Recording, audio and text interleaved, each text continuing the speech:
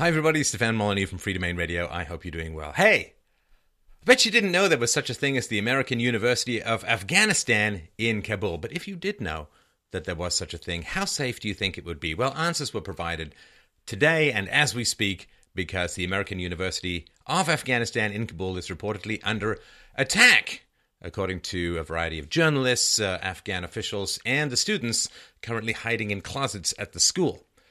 According to a quote, several gunmen attacked the American University in Kabul, and there are reports of gunfire and explosions. That's according to an Afghan Interior Ministry official.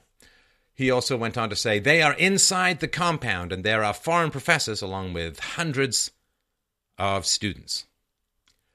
Now, at least one student has been killed, and estimates range from 14 to 16 others who were injured. Some were injured because they were in the second floor and they tried to get away from the gunmen by jumping out and broke their legs and all kinds of stuff that's generally not in too many student handbook invitations to come and study at a glorious university. The Afghan Ministry of the Interior has said that the two gunmen are still believed to be inside the university compound, I assume, walking around in the electricity is off pitch blackness, trying to find people breathing and rectify that situation. There's reports that there have been no hostages because it's not Iran. So this is a completely crazy situation. And it's not without precedent. So two professors at this university, one American and one Australian, were recently abducted at gunpoint outside the campus. And let's just say it's a somewhat deteriorating security condition, not only in the capital, but across all of Afghanistan. And two people employed by the university were actually killed in 2014 because a suicide bomber set off an explosion in a restaurant in Kabul that was popular with expats. The two professors who were kidnapped, their whereabouts remain unknown, and hopefully it will not be in the plural for each one of them. So I guess, like you, I was a little surprised to find that there was such a university in Kabul. Looked into a little bit of its history. It opened in 2006. It has about 1,700 students, though I guess that will be changed as of today. And March 2005, the First Lady at the time of the United States and former teacher Laura Bush visited the site and announced a substantial grant from the United States Agency for International Development, just to help the university get off the ground. In other words, she went out and said, hey, I'm going to do really wonderful things with other people's money. I'm a teacher, but you couldn't pay me enough to stick around. And then she went back to, I guess, being behind the continued guard of the Secret Service as the wife of an ex-president. Hey, it's just great when you can do your virtual signaling at other people's expense and be flown back and forth all you like. So U.S. aid continues to be the main financial backer of the university as the university, I guess, flails around attempting to find sources of private funding in a country where the World Bank, usually fairly reliable on these issues, just says that the average annual income per capita is very low. There have been estimates that it's a couple of $100s, but it's pretty hard to convert goats to gold, so that's a little bit of a challenge. Now, the university in Kabul held its first commencement ceremony on May 26, 2011, because it awarded undergraduate degrees to 32 graduates, and that is, I don't know, off the top of my head, a cost of approximately $10 zillion per graduate. And in spring 2015, just a little under 36% of the students are women, and more than 85% of the students get financial assistance. So it's good to know that student loans and student grants aren't just a problem in America. It's a problem in America that, like so many problems in America, can be easily exported through bad foreign policy decisions to other countries as well. And the former president of the American University of Afghanistan stated that for 2013 school year, over 50% of the entering students were women. Now, when you have a war-shattered country known as the graveyard of empires where people are relatively illiterate and the average income is a couple of $100 per year, what do you need? Well, you need a very complex legal department at your university. In fall 2008, Stanford Law School's Afghanistan Legal Education Project was launched at the university. It provides introductory legal training, and it is the first new text in decades dedicated to the legal system in Afghanistan.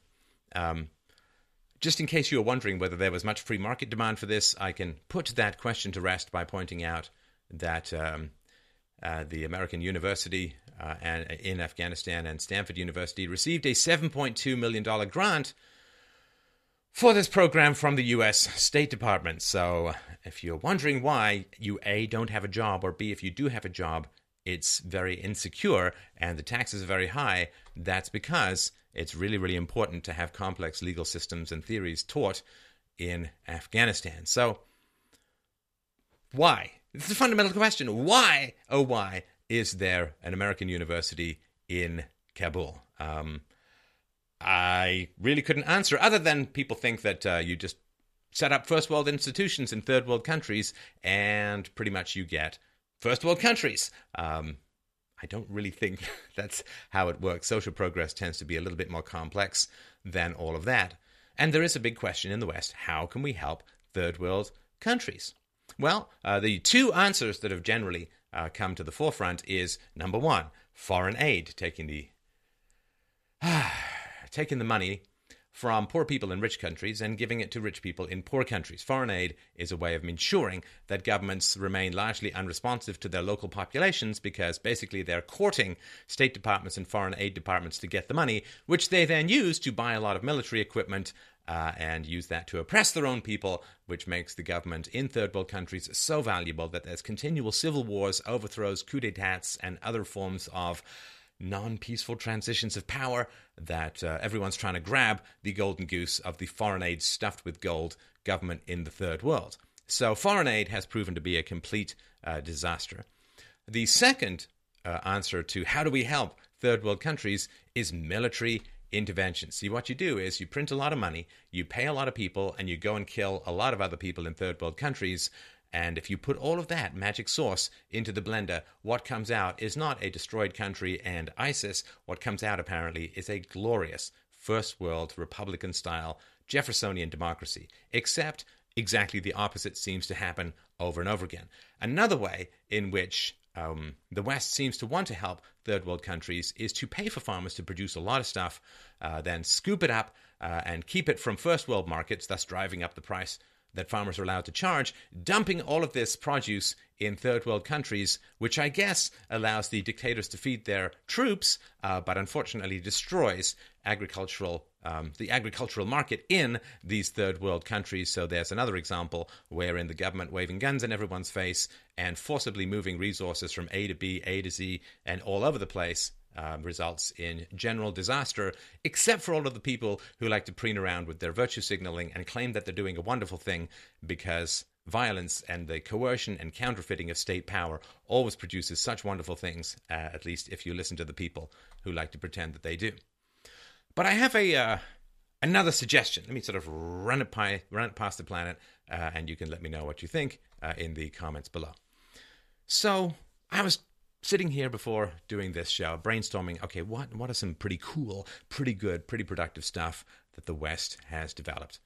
A couple of things, political things. There's other things like philosophy, the Socratic method, logic, reason, evidence, science, medicine, but, those are largely effects of either intellectual movements or effects of the free market. So I would say a relative free market, the more the merrier, but, what we have in the West is a relative free market. So free markets are pretty good thing to develop.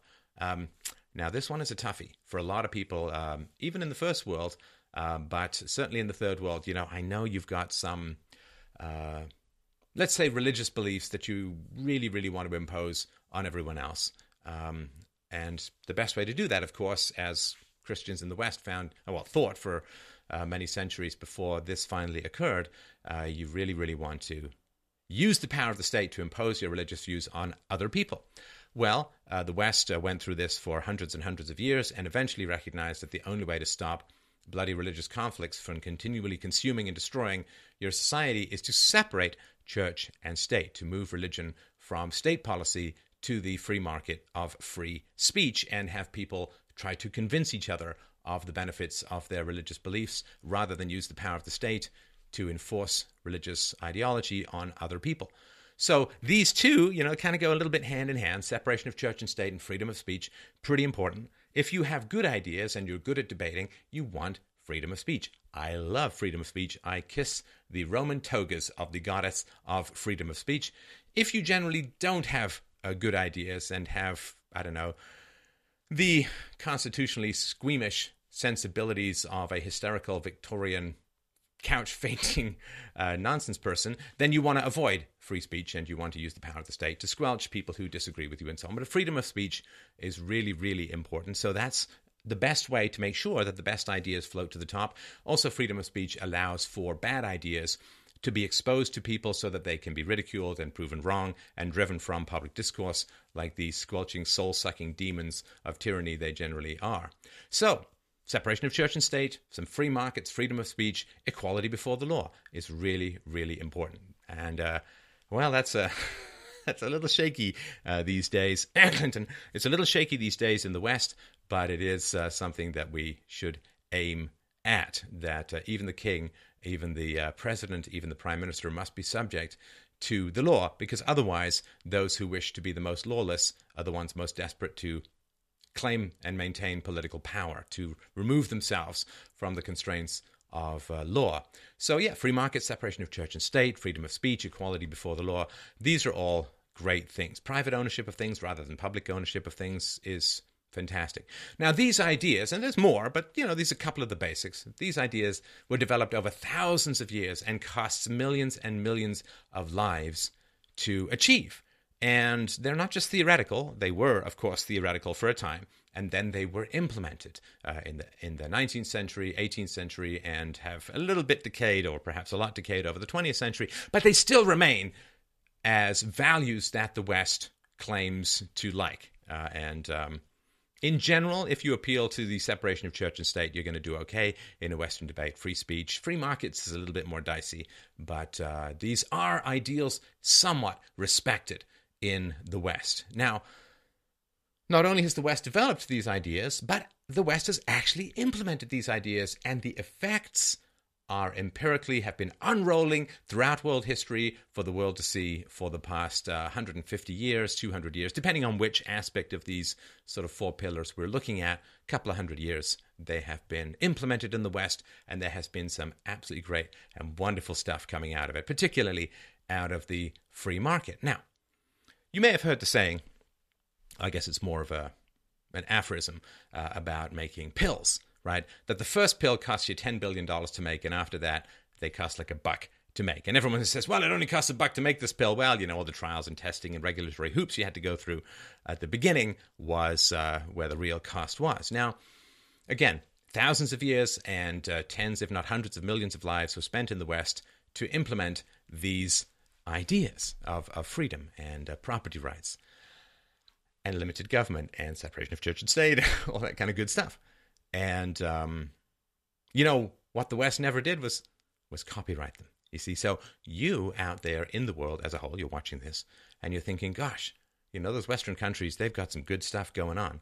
Well, what's amazing is the West spent $10 billion, so to speak, to develop the first pill, never patented or copyrighted it. And so if you out there in the world wish to do things like establish free markets, separate church and state, have equality before the law, have all these other wonderful things, freedom of speech, you can do it, and no one's going to really get mad at you.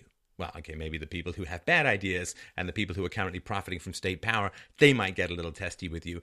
But nobody in the West is going to take you to court because it was never copyrighted. It was never patented. So the West has built the pill and has gone through massive amounts of sacrifices showing the world how to achieve a just and fair, reasonable, prosperous, and peaceful society. And so now what can happen is the world can say, okay, we can do that. The second pill is so much cheaper to make. We can go and copy the principles that the West has developed over thousands of years and millions of lives, and we can make a free society for ourselves.